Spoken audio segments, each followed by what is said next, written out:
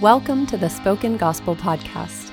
Spoken Gospel is a nonprofit dedicated to the idea that every part of the Bible, Old Testament and New, is about Jesus. And this podcast is our experiment to publicly test that belief. Every episode, hosts David Bowden and Seth Stewart work through a biblical text to see how it helps us see and savor Jesus. Let's jump in.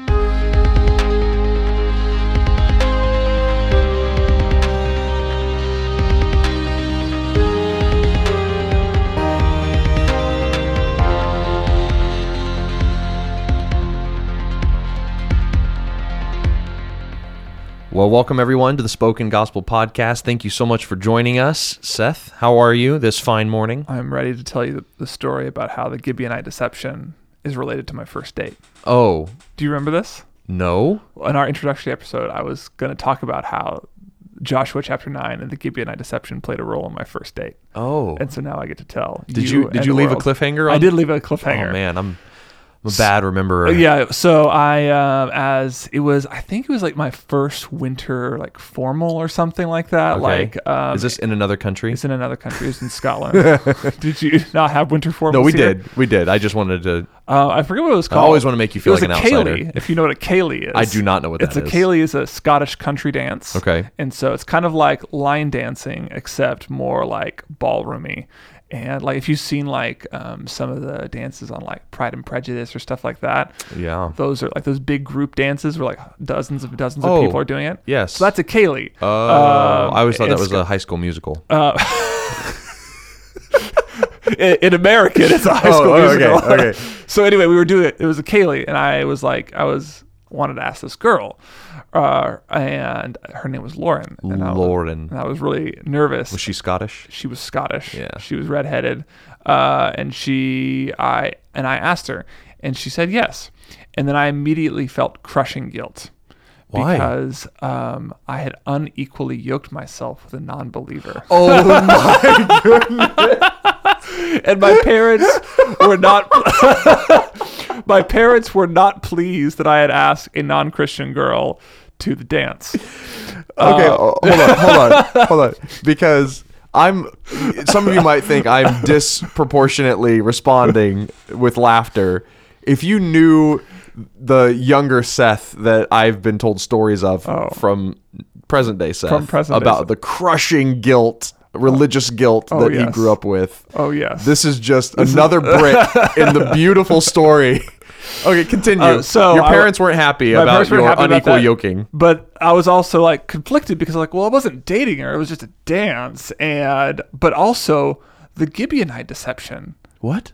Well, because they weren't supposed to make a covenant. They weren't supposed to make a deal with this pagan nation. Okay. But because they didn't ask the Lord, there's all these bad consequences from it. They're like implicated in their battles. They have to go to war for them. It's messy because of the fact that they did not ask the Lord for counsel. Did you bring up the Gibeonite deception or did your parents? I don't remember. Because if you knew what the Gibeonite deception was, I'm just like, you're cut from a different cloth than I am. I think I don't remember which way the conversation flowed.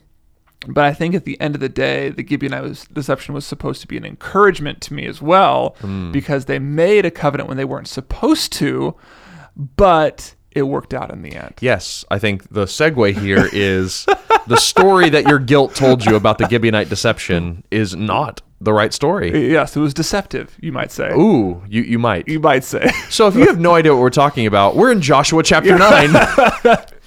We're in Joshua 9. We've just finished the Battle of Jericho, the two battles of Ai. One failed, one succeeded based on Israel's obedience to the Lord.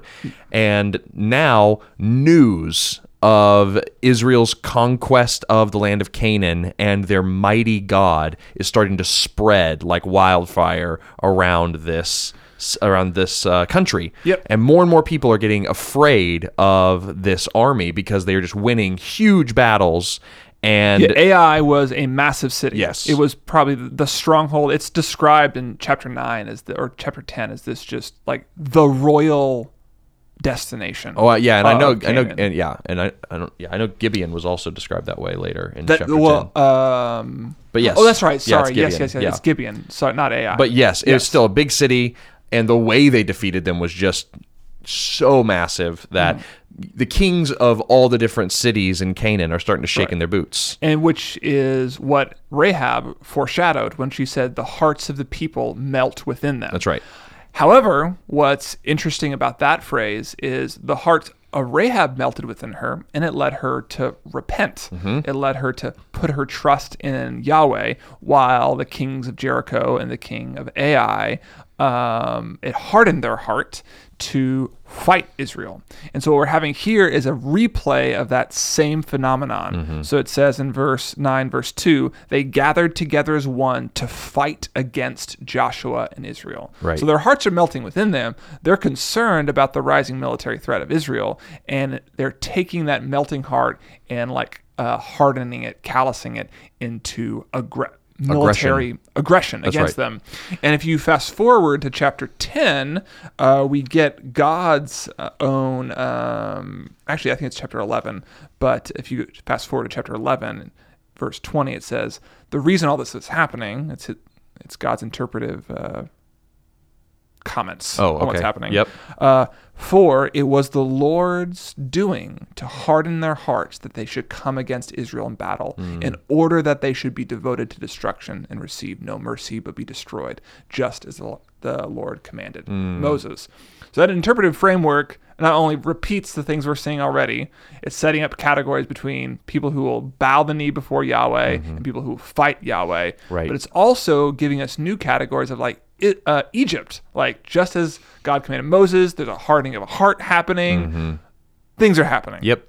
Things are happening. Absolutely. And so what's interesting about this story is as news of Israel's conquest spreads around Canaan, this story gives us two responses.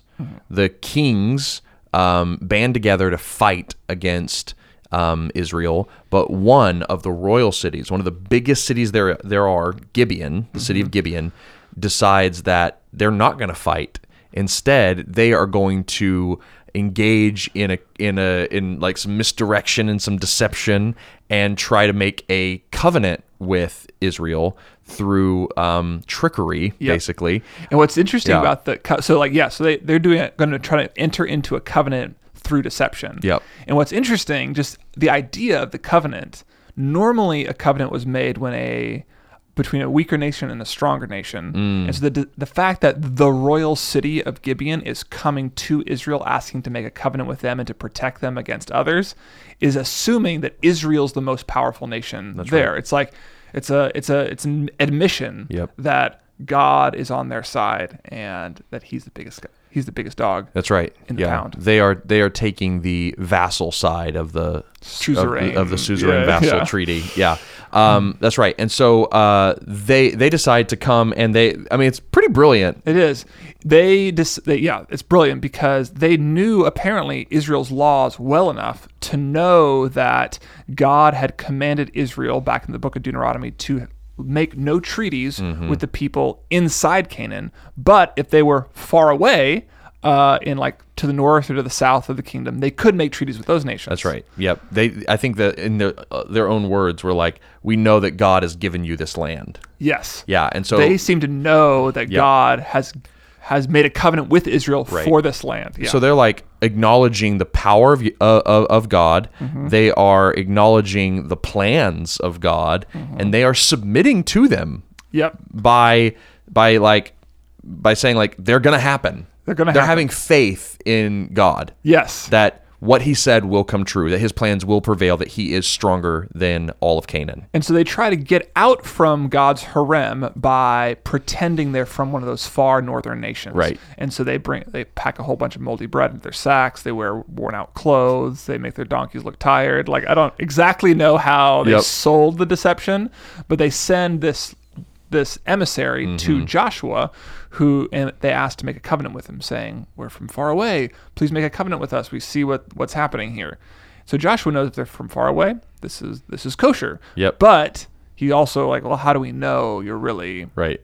you're really... And they point to all their false worn out sacks and sandals and moldy bread and say, if we were from just like the next town over, wouldn't all our stuff be normal? They're like, look at this bread. It was hot when we took it out of the oven, and now it's cold and crumbly and moldy. Yep. It's so the wine skins that we packed were brand new whenever we set on our journey, and now look, they've all bursted. It feels really easy to see through. Oh, it's like, sure. But what we're told is in verse 15 that, Joshua buys it. Joshua makes peace with them and made a covenant with them to let them live, and the leaders of as the leaders of his congregation swore to them. But they didn't seek God's counsel. Verse 14, but they did not ask counsel from the Lord. Right. So that's going to be really interesting to play out here, because two things are happening. We are seeing the faith of the Gibeonites, but especially when contrasted with the hardening of the hearts of everybody else. Nobody else is trying to make a covenant with Israel. Only the Gibeonites. Yep. So we're seeing the faith of the Gibeonites, but we're seeing the faithlessness of Israel. And what we can't allow to happen is for the faithlessness of Israel to taint this whole story.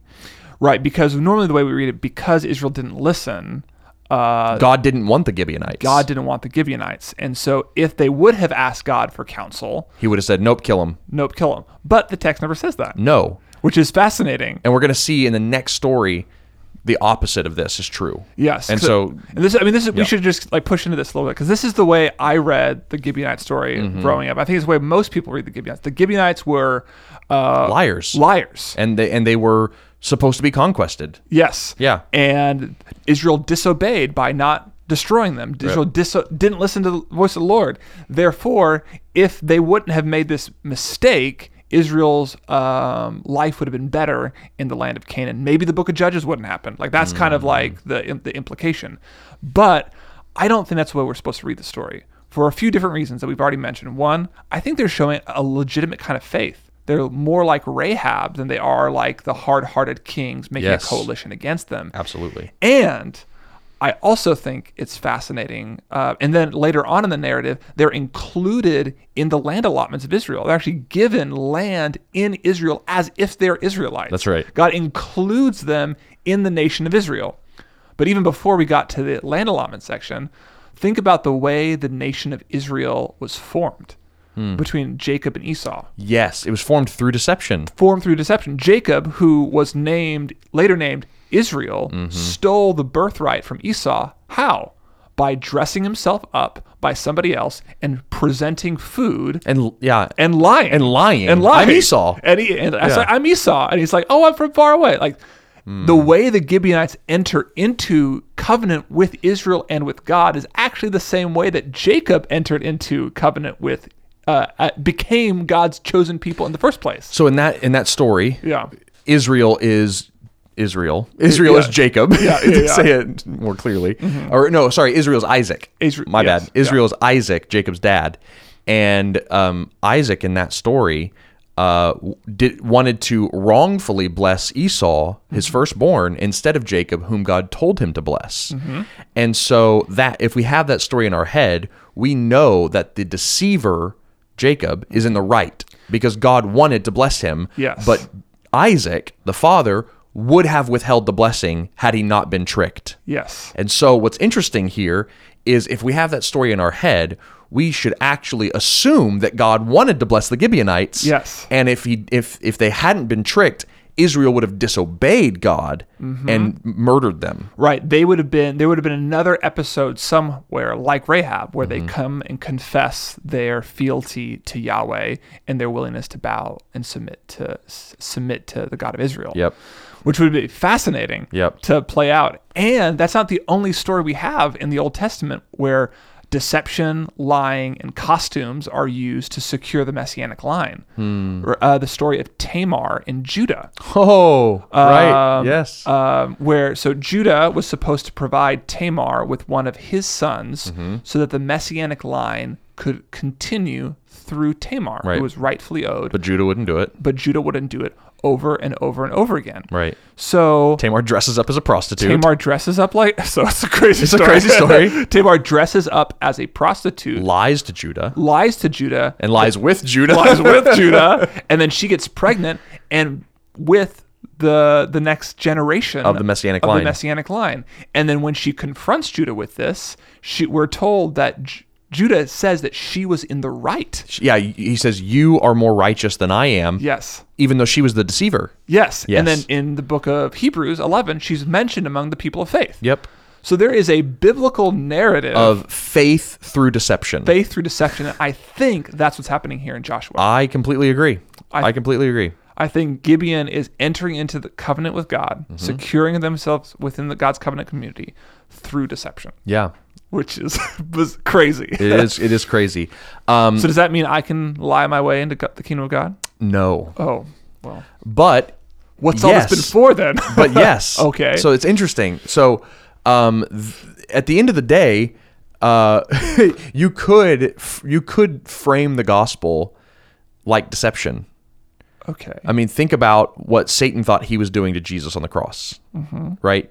Jesus deceived Satan by thinking that he was going to kill him, Right. and instead, like, brought about a blessing for the whole world. And so, like, Jesus yeah. tricked Satan. Yeah. Like, Jesus tricked death. Jesus tricked and deceived the religious leaders through death. Like, he never lied to them. Right. Right? He never actually deceived them, but he used the categories of death, like, The thing against that itself. death seems like a self-evident truth. Right. Right. It's like, no, what's more true than death? Yeah, if we kill him, he will be gone. He will be gone. But Jesus uses truth as a means of deception. Yes. And then rises out of the grave. Yes, that's exactly right. Yeah. That's exactly right. And in a sense, like, this, I don't want anybody to think that this is like, I'm just trying to, like, live in this imaginative universe for a second, where it's like, in a sense, like, we are, like, we come to God with Jesus's provisions, you know, and we're like, Right. this, we're righteous. Like, Well, I mean, think about it, like, we are dressed in the righteous robes of Christ. We're Right. given Jesus's righteous robes. Yep. And so why are we accepted in God's kingdom? Yeah. Not because we come with our own robes, Right. but because we're dressed in the robes of another. Yeah. So in the same way that these people come dressed in the robes of a faraway kingdom. That's right. We're dressed in robes from a kingdom not our own. Yep. And we're accepted into God's covenant by the fact we're dressed up by God in his righteousness. Yes. It's not deception. No. It's planned, it's known, but it's also, this is not who we would have been No. on our own. We would have been haremmed. We would have been We haram. would have been destroyed. And instead, we put on the clothes of the ultimate truthful deceiver, the faithful deceiver from a faraway kingdom, put on our clothes, and now we can approach the God of the covenant and be accepted and brought into his family. It's interesting. It's super interesting. So, real quickly, as we kind of tie some of that up, this chapter 9 and the beginning of 10 form a chiasm, which is an ancient Hebrew literary structure that repeats itself, basically. Okay. And it forms an X, and at the center of the X is the story of the Gibeonites' confession of faith. So what's on either side of the X? So you have on the far extremes, the bookends of the chiasm are the description of the kings, and it's even the same language. Chapter 9, verse 1 through 2, and then chapter 10, Yep. verses 1 As through soon as all the kings who were beyond the Jordan in the hill country, and then you hear about them, and then you hear it again. As soon as Adonizekek, king of Jerusalem, heard. So it's like you have these kings. As soon as the kings heard, they did something, and then as soon as the king heard, they did something. It's a bookend. Yeah, and so that triggers you, if you were a Hebrew reader, to be like, oh, I just saw a repeat. Let me go back and see if there's a pattern, and there is, because in the first part of 9, you hear about the worn out sacks and all the ways that the Gibeonites deceived, and then at the toward the end of that chapter, they are repeating it again to Joshua. As after Joshua realizes that they were not from a faraway kingdom, but right next door. They're explaining the deception. They're explaining the deception. Okay. So, and then the center of the story is their confession of faith and the covenant made with them. And so it's just like, yeah, it's fun to talk about the deception and the means, Yeah. but the heart of the story is confessing faith in Yahweh. Like, and trusting that God's will and power will be executed is like the heart of what we're supposed to take out of this. Yeah. Is it's like, man, let the fear of the Lord melt your heart and lead you to bow the knee and come into his family by any means necessary. Yeah. Yeah, it's not like we talked about it a while ago. Like, God does not take delight in hareming anyone. God does not take delight in the destruction of wickedness, like which we would like take great relish when a murderer is finally given his due and sentenced to life in prison. Like that's the way I would feel, But God does not take delight in that. He desires for people to come into his covenant. Yes. And if you are willing to bow the knee, Yeah. He's With willing the to accept you. Gibeonites, you could see God in heaven watching the Gibeonites a few towns over, preparing their sacks and wearing out their sandals and putting on discolored jackets and like getting ready for this lie. Yeah. And you could just see God excited to welcome them in. Yes. Like, oh, I'm so glad they're doing this. You could just yeah. see him excited because he's like, I don't have to punish them because they're going to like repent and they're going to bow the knee. Yeah. It's just awesome. Like, It's really awesome. Yeah. There's a couple other details I want to point out in Okay, the story. great. So one in verse 4, it uses the word, they on their part acted with cunning and went and Yes. made ready provisions and took worn out sacks.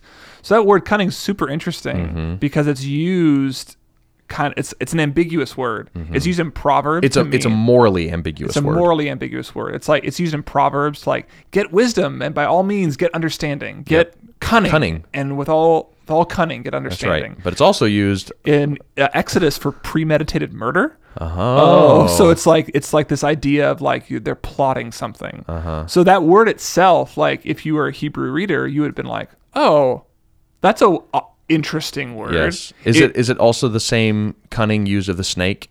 It's not. Okay. I looked that up. It's Okay. not the same Gotcha. of use of the snake. But I did also want to point out, so one, that's another clue to, I think, our reading of the Gibeonite story is correct. But also, I totally forgot what I was going to say. He spaced. Nope. I know. So Joshua had every right to cancel the covenant with Gibeon. Like when a suzerain vassal treaty is set up on the basis of deception, like you don't need to keep the covenant. You actually would be expected as a leader within Canaan to have, if you had a vassal come up to you and then turns out they're just deceiving you the whole time, you have the right to abolish the covenant and say, we're not going to make a deal with people who are liars. That would have been within Joshua's right. Interesting. But over and over again, the reason they say they cannot do that is because they have sworn by God. Yeah. And they say it multiple different times. He also says like we can't break this covenant unless we incur the wrath of the Lord. Yes. So I think it's fascinating that like Joshua, even though he's not technically under a legal obligation to these people under the culture of the suzerain or vassal treaties, Yep. but their word to God is more important than the people's deception. Oh, yes. So it's like Because it's a repetition of because God's covenant is unbreakable. Yes. And so it's not Joshua extending a covenant to them. He's extending to them God's covenant of inclusion. Yes. And God's covenant is unbreakable. Yes. And so the reason he can't break the covenant is because if he went back and harimmed those who have been brought back into the covenant, he himself would be harimmed. Yes. That's exactly right. Interesting. And I also think it just highlights too the unique nature of what's happening in the book of Joshua. Like we keep saying it's not genocide, but like where the people, anybody who's willing to make a treaty can become part of God's people and be part of the fulfillment of the command to Abraham Right. where all nations of the world are blessed. And that blessing the world is more important than the dishonor, shame, and deception of the Gibeonites. Yes, it is. It overshadows it. It overshadows, and Yeah. which is the same thing within the Isaac and Jacob narrative. That's right. Same thing within, and even like more explicitly in the Tamar and Judah narrative. Mm-hmm. Like the prostitution, how does that get overridden? Like they're not married. Faith is more important. Like there's something more important Yeah. than the deception, and it's God's covenant to His people. That's right. Last thing about this story is there are accounts like this in ancient Near East literature. That there are other stories of like people who were about to be conquered by an encroaching army. Yeah. Offering to bring those people in as slaves and save them from destruction as a way to show both the power and mercy of the king. And so like this is like a cultural thing that would be done But what's interesting is, like, one, Israel has to be deceived into doing it. Yeah. Joshua and Israel aren't seen as the gracious ones. Their God is. Yes. Because they are kind of sidestepped. Yes. And so Yahweh is the one who is seen as kind and powerful. That's just interesting. That is super interesting. But what's even more interesting is how that narrative is about to be subverted in chapter 10. Okay. And I'll leave it there for this short little musical break.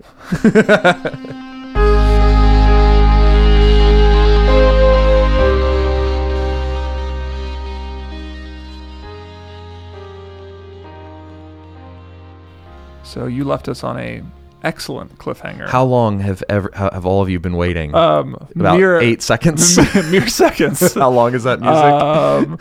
So you said this is the beginning or the end of the chiasm in the beginning where we had the coalition of the enemy armies coming against Israel. And in this particular case, they're not coming against Israel, they're coming against Gibeon. Yes. Because Gibeon is this great kingdom, the royal city within the territory of the Hivites. And they're terrified of what this means for them. Right. And it's interesting, their impetus for wanting to destroy Gibeon instead of Israel. Because it's like, I wonder if they're ashamed. Because it's like, everyone's afraid of God in Israel. But Gibeon acted the way they should have, the kings should have. And so, like, let's go punish them for that. Right. Like, they're a bunch of cowards. Let's go get them. And so they go to attack Gibeon. Gibeon, they call out to Joshua and they say, come to our aid and save us. Okay. That's a very important word. Okay. And it's also mentioned in chapter 9 as well. And I think it's the only time that the meaning of Joshua's name is used. Oh, because Joshua means the Lord saves. The Lord saves. Yes. And so this is the only time, at least the commentary I read this morning said that the most recent commentary I looked at. Most recent commentary I looked at said this is the only time that the meaning of Joshua's name is brought into action. Oh. And it's salvific. It's saving. He brings salvation to Gibeon because Gibeon was their vassal now. Right. They're servants, and they were coming and being attacked. This does not have parallels in the ancient Near Eastern literature like the saving the servants would. Because normally it's like the stronger nation goes into battle and says, you guys over there, you promised me your men, send me your men. That's right. You come fight for us. But instead, the king and the conqueror and the leader comes and fights on behalf of the slave. And so we're shown here in stark contrast between the other leaders and gods of the ancient Near East that God, Israel's God, is a God who doesn't just conquer, but he fights for his slaves. Like, that is the gospel. Yes. It's so beautiful. Anyway. And I love, even all throughout the Psalms, you have this repeated line, for your name's sake, O Lord, come and save us. And so it's like Joshua, us, your name is Yeshua. Well, Yeshua us right now. We must save us. We must be saved. Be true to your name and do that. Yes. Wow. Yeah. And so, to draw a really straight line. Yeah. Jesus, we are the slaves of God. We are less than that. We are the ones who are going to be conquered. Yeah, even in Christ, we're called bondservants to Christ because we've been saved by a great price. Right. But even before that, we are haremed under the harem. Yeah. Yeah, and Jesus undoes the harem, makes us his slaves, and he comes and fights for his slaves. He comes and we have death, enemies, war coming and knocking at our doors. We have no way to save ourselves, and so we call out to a king who does not have to come, and yet he comes and puts his life on the line to save those who don't deserve it. And it's it's just also just amazing too, narratively, just the way the story flows, how quickly physical salvation comes for those who put their trust in Israel's God. Gibeon would have been haremed, would have been destroyed. They were 3 towns over. Their death was imminent. Yeah. And yet they come, they put their faith in God, and the next story we hear is they are being haremed by an enemy nation, and God comes and saves them. Their new king comes to victory. The next story. It's just amazing to see how quickly God saves. Right. Yes. How fast he is to And be compassionate. And like, even like, yes. It's just like, I just think about It's like, amazing. I think about young Christians. I think about new Christians. I think about people who just put their faith in God. And I'm just like, well, I'm just too, I don't know. I just made one confession of faith. I just walked an aisle. I just was baptized. I just Right. invited God in my heart. Whatever, Right. the background you were in whenever you made that step to become a Christian.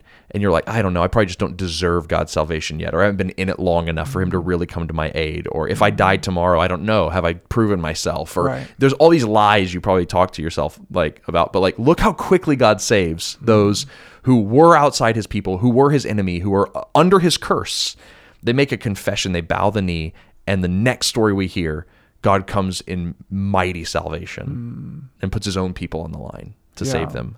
Like, That's so how good. quickly are you made sons, you who were slaves? Yeah. I just think it's so cool. It's amazing. Anyway. And I keep thinking about the Gibeonites just as like, you have like, as like also my personal reaction to the idea of God. Like, I have to lie or hide my true yes, identity yes. in order to be him. I have to hide or like kill my ethnic identity Right. in order to be accepted by him. I have to pretend to be. I have to pretend to be somebody I'm not. Yes. And like even even if you have been a Christian for a long time, to what extent does pretending to be one thing rather than another actually mark your obedience to the Lord when you're around other Christians? If so, you're acting like the Gibeonites deceiving their way into the covenant. You don't have to. You don't have to. That's why the center of the chiasm isn't their deception. Right. The center of the chiasm is their confession. Yes. Yeah. Whoa. That's fun. Yeah. Call out to the Lord. Yep. If your heart is melting within you, call out to him and he will rescue, not based on who you are, what you pretend to be, or your ethnic heritage, or trying to look like somebody else, or trying to look like the people around you, Yep. because he loves you. Okay, now I have to just go into that because Yes. it's just an interesting imaginative Yeah. universe there. It's just like, I just want to meditate on this because it's like, I think a lot of times with our good works, we tend to take a good work that was really like going next door and making it feel like we went around the world.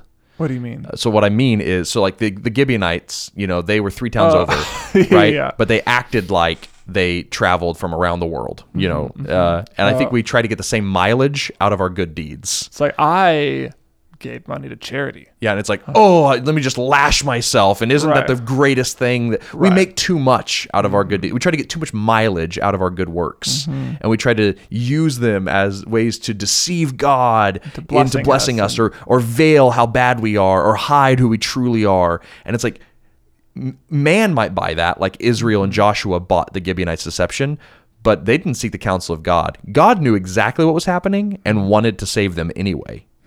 Like, Yeah. you can stop the pretense Yeah. and just bow the knee. We know that God will have the land and that we know that he is the true king. That's all he wants to hear. Just So good. anyway. Okay, we have to go forward. We keep have to going go, backwards. we have to keep going forward. The Gibeonite story is just too much fun to It is reflect really on. fun. And I was even thinking about, like, is this the only story where it says they did not sing the counsel of the Lord? No. It's not the only story. No, it's Okay. not. I was wondering if it was. And so we're in the Battle of Gibeon, over Gibeon. Israel has come to their servants' aid as this coalition of 5 kingdoms comes against them. I mean, this is, I don't know, like the dream team or something of Canaan. Yeah. Like the 5 families. The 5 families, coming yeah. together for the Office fans out there, coming together. And like, this Or is the Godfather fans. The Godfather fans. That's the reference. That's true. the I'm referencing Wayne a Gretzky, reference. Michael Scott. That's what you just did. That's what I just did. That's a deep cut. That's We've real lost deep. a lot of people just now. Getting back to the Bible, yes, these 5 kings come and they band together and they come against Gibeon. Israel comes to Gibeon's aid, and God has told Joshua that he's going to be with them. Not one of their men will fall. He will give them the city. The victory is theirs. But the battle is so big, and the amount of people that are there is just so massive that another day is about to start. Like the battle begins. It takes a few days to win the battle. Yeah, and so before we get there, Okay. before we get Yep. to the sun standing still, which I Yes, know where I'm you're running. going. So it's verse 8, and the Lord said to Joshua, don't fear the coalition, because I've given them into your hand, and not a man of them shall stand before you. So Joshua came upon them suddenly, having marched up all night from Gilgal. And then the Lord threw them into a panic. All right, I was going to skip the hailstones. I know, so you can't skip the Whoops. hailstones. And so threw them into a panic before Israel, who struck them with a great blow at Gibeon and chased them away. So one, you have a panic setting in, which is something that we were already promised back in Deuteronomy. With the hornets? With the hornets. The murder hornets? The murder hornets coming in and chasing away, causing confusion in the camp. God is going before them in the fight. Before them in the fight. Yep. So it's like a lot of the destruction, a lot of the victory isn't even by Joshua's sword. Oh, yeah, we're told that. Yeah. Yep. And then in verse 11, as they were fleeing God's panic, panic attack. God comes in, sends a panic, they flee. And then as that happens, large hailstones fall on them so that more die from that than the sons of Israel killed with the sword. Yeah, we're told it's the Lord who throws those hailstones down. Yes. Yeah, and God's death count, speaking of Two Towers, this is the second Two Towers reference in... Okay. Because we're in Joshua. Yeah, because we're in Joshua. You know how Gimli and Legolas are like keeping count? Yes. It's like God's count was higher. God's count was the higher. point here. And that's a really important detail to keep in mind. It actually is.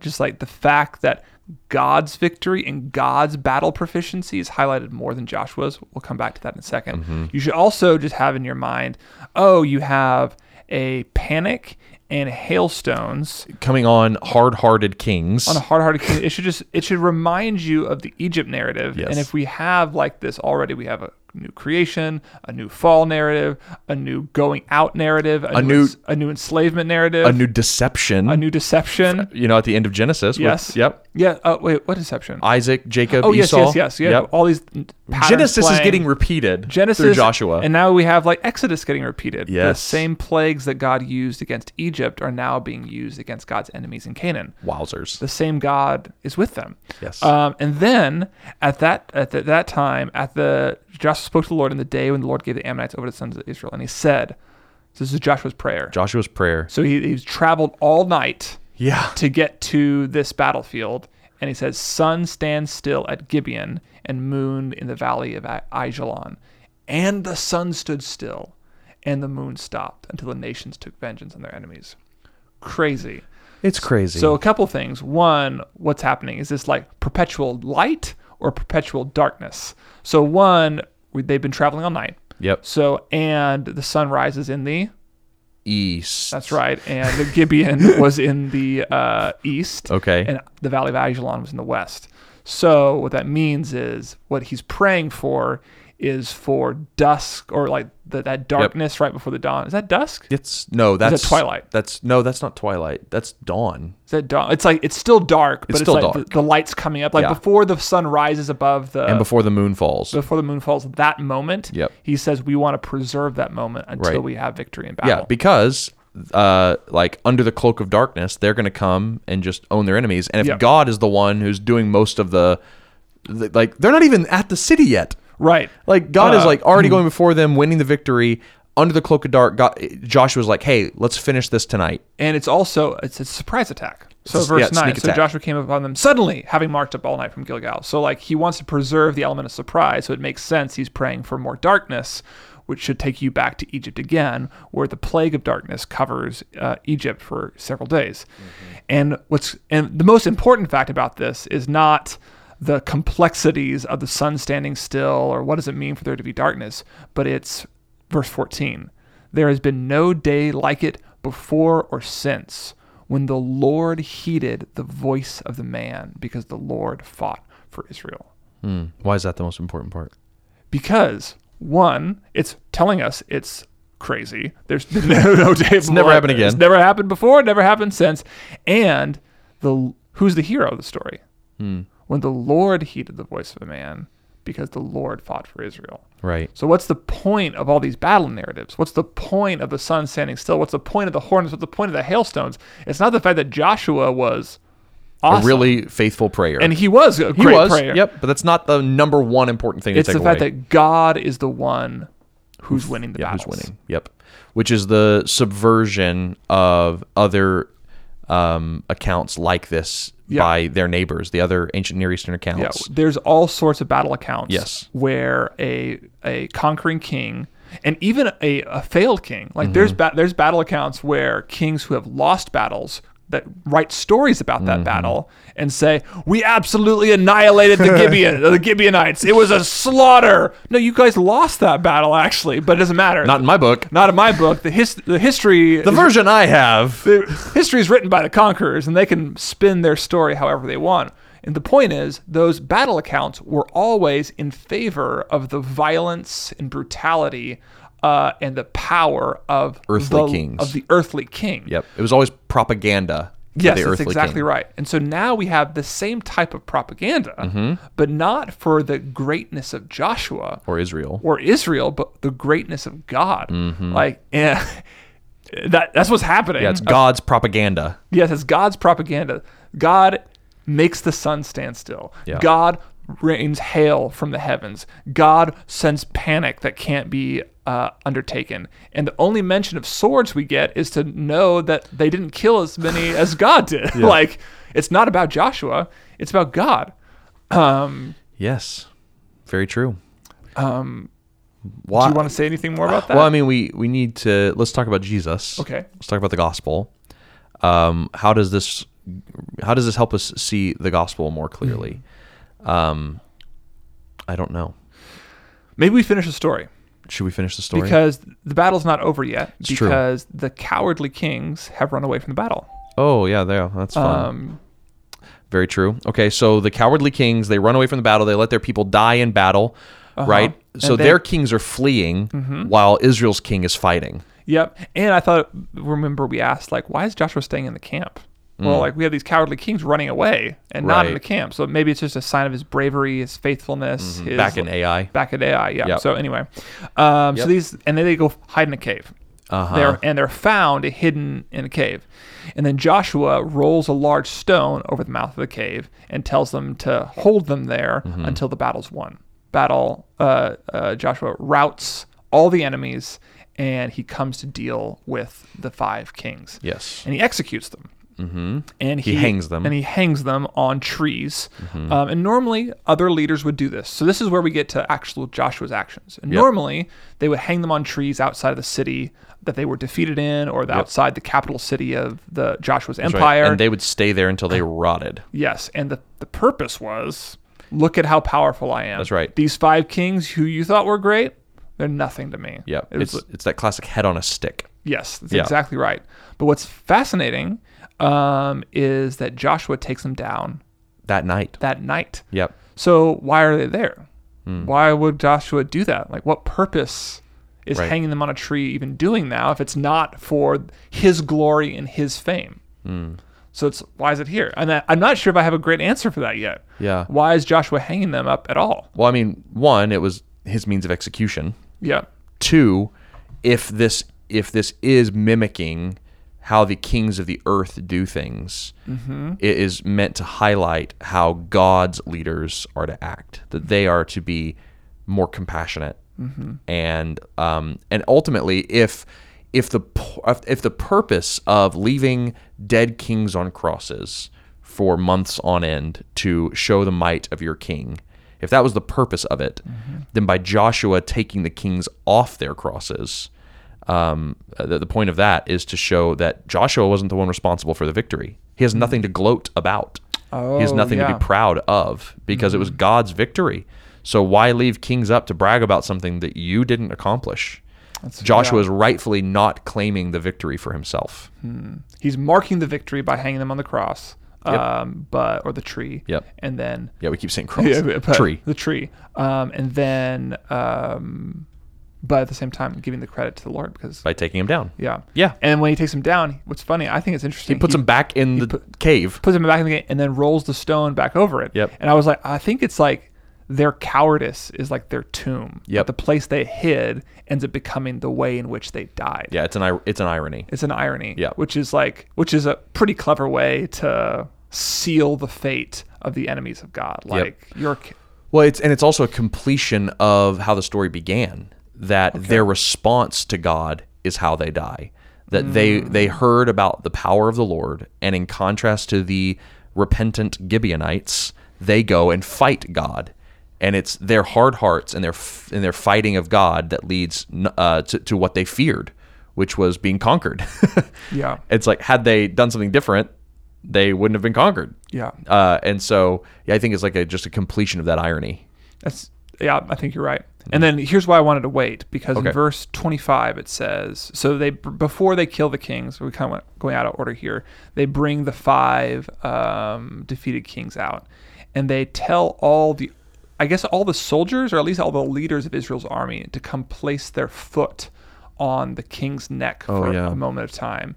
And it was a symbol of humiliation for the other kings, but Right. more importantly, it was do not be afraid, verse 25, do not be dismayed, be strong and courageous, back to Joshua 1, because the Lord will do to all your enemies against whom you fight.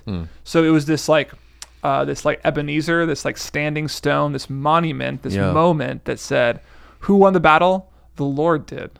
Be strong and courageous. Have faith in the Lord, because this is what he will do. Yeah. And I think, what are we supposed to get out of the sun standing still? Pray big prayers. Like, Yeah, definitely. but we're told that it won't happen again. So, so it's like, this prayer might not get answered. But I think the point is, be strong and courageous, trust and have faith in the Lord who fights our battles. Yeah, it's not about having the most audacious prayer in the room. Right. It's about knowing you have the biggest God in the room. Yes. That's what this is about. Is like what's highlighted in this story is actually not Joshua's faith, but God's hearing and God's power. It's Joshua's faith is, I don't want to overstep, but I'm pretty sure nowhere highlighted. Except in this verse, and Joshua said to them, do not be afraid or dismayed. Be strong and courageous, for the Lord will fight. So that's But it's for the Lord will fight. So the be Lord strong and courageous because the Lord will fight. Right. So even his own admission is his faith is tied up in God's power. God's power. That's exactly so I right. think the thing that we should get out of the sun standing still is not necessarily that that a human being would bend a knee for a second and say a short prayer to ask night to go on forever, but that there's a God that, if astronomically this actually occurred, which is just mind-boggling to think about. The universe would have had to stand still. The entire universe would have had to pause. Gravity itself, as it works naturalistically, we would have spun off the planet had it stopped spinning, and yet they didn't. And so God would have had to reinforce gravity by his own hand. Right. God, like, imagine the ripple effects in the galaxy of Every 24 hours would have of had to stand still. Movement. If that actually happened, it's crazy. Yes. And that's exactly the point. That's the point. The point is, God, that's the God that fights for you. Yes. And we see that. I mean, that is a crazy miracle. Mm-hmm. But the crazier miracle is that God could become human. Yep. And then that God could die. Like a king on a tree. Like a king on a tree. Have a stone rolled over his tomb, and then roll the stone back. That's right. They were stuck in their cave of shame and cowardice. But Jesus was not cowardly. Right? Wasn't. He didn't hide in the cave. His tomb was one of bravery Yeah. and strength. And so he rose out of it. Yeah. Yeah, because he's the same God who makes the sun stand still. Right. To conquer enemies. And like, it's interesting, like now the sun, right? The S-O-N. Oh, like God's son. Yeah. Reigns in the heavens forever. The sun of God's kingdom never sets now. Like, we are forever in the eternal day of the risen sun. Like, to just kind of play with that. It made me think about how, like, in Revelation it says we won't need the sun anymore whenever the presence of Jesus is here. Yeah. And so it's like, wow, it's like you have this moment where the sun stands still. It doesn't give its light, really. Why? Because the Lord is there. Wow. You don't need the sun when the presence of God is there. Yeah. Yeah. It's also hard not to see in this story, there are just so many visible parallels to the gospel account. Mm-hmm. A king is hung on a tree. Yeah. He is buried in There's a a cave. tomb with a stone over it. But then what happens before that, Seth Stewart, is amazing, is a foot is placed on a head. Oh, of course. Genesis 3:15. Joshua's repeating. He's visibly showing the serpent's heads are being crushed. That's right. We had a promise in the beginning, after the fall, which we've had a fall narrative in Joshua, and God promised that the promised seed from Eve would crush the head of the serpent. Were you saving that this whole time? Oh yeah. Oh my gosh, that's so good. and how will he do it? How will he crush the head of the serpent? By being the king who dies on a tree, is taken down that very night, just like Jesus was. Yep. Same language. Is put in a tomb with a stone rolled over it, but who gets back up. That's the end of the podcast right there. It's beautiful. Yeah.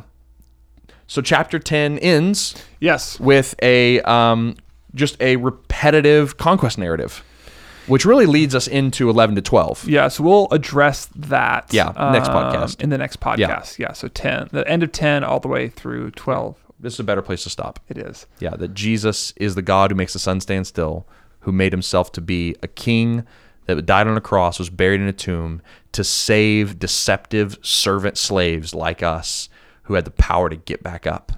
And now the sun of his kingdom never sets, and he reigns forever. So no matter the darkness of night in which we fight, we know that there is light because Jesus is with us. Amazing. It's so beautiful.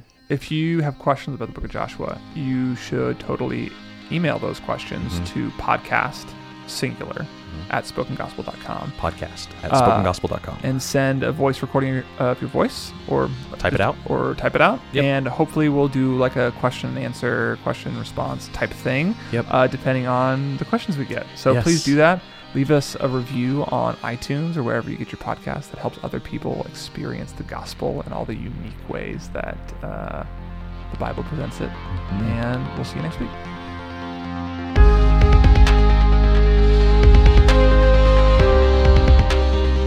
Thank you for listening to the Spoken Gospel Podcast. Spoken Gospel is a nonprofit that gives all its resources, like this podcast, away for free because of supporters like you.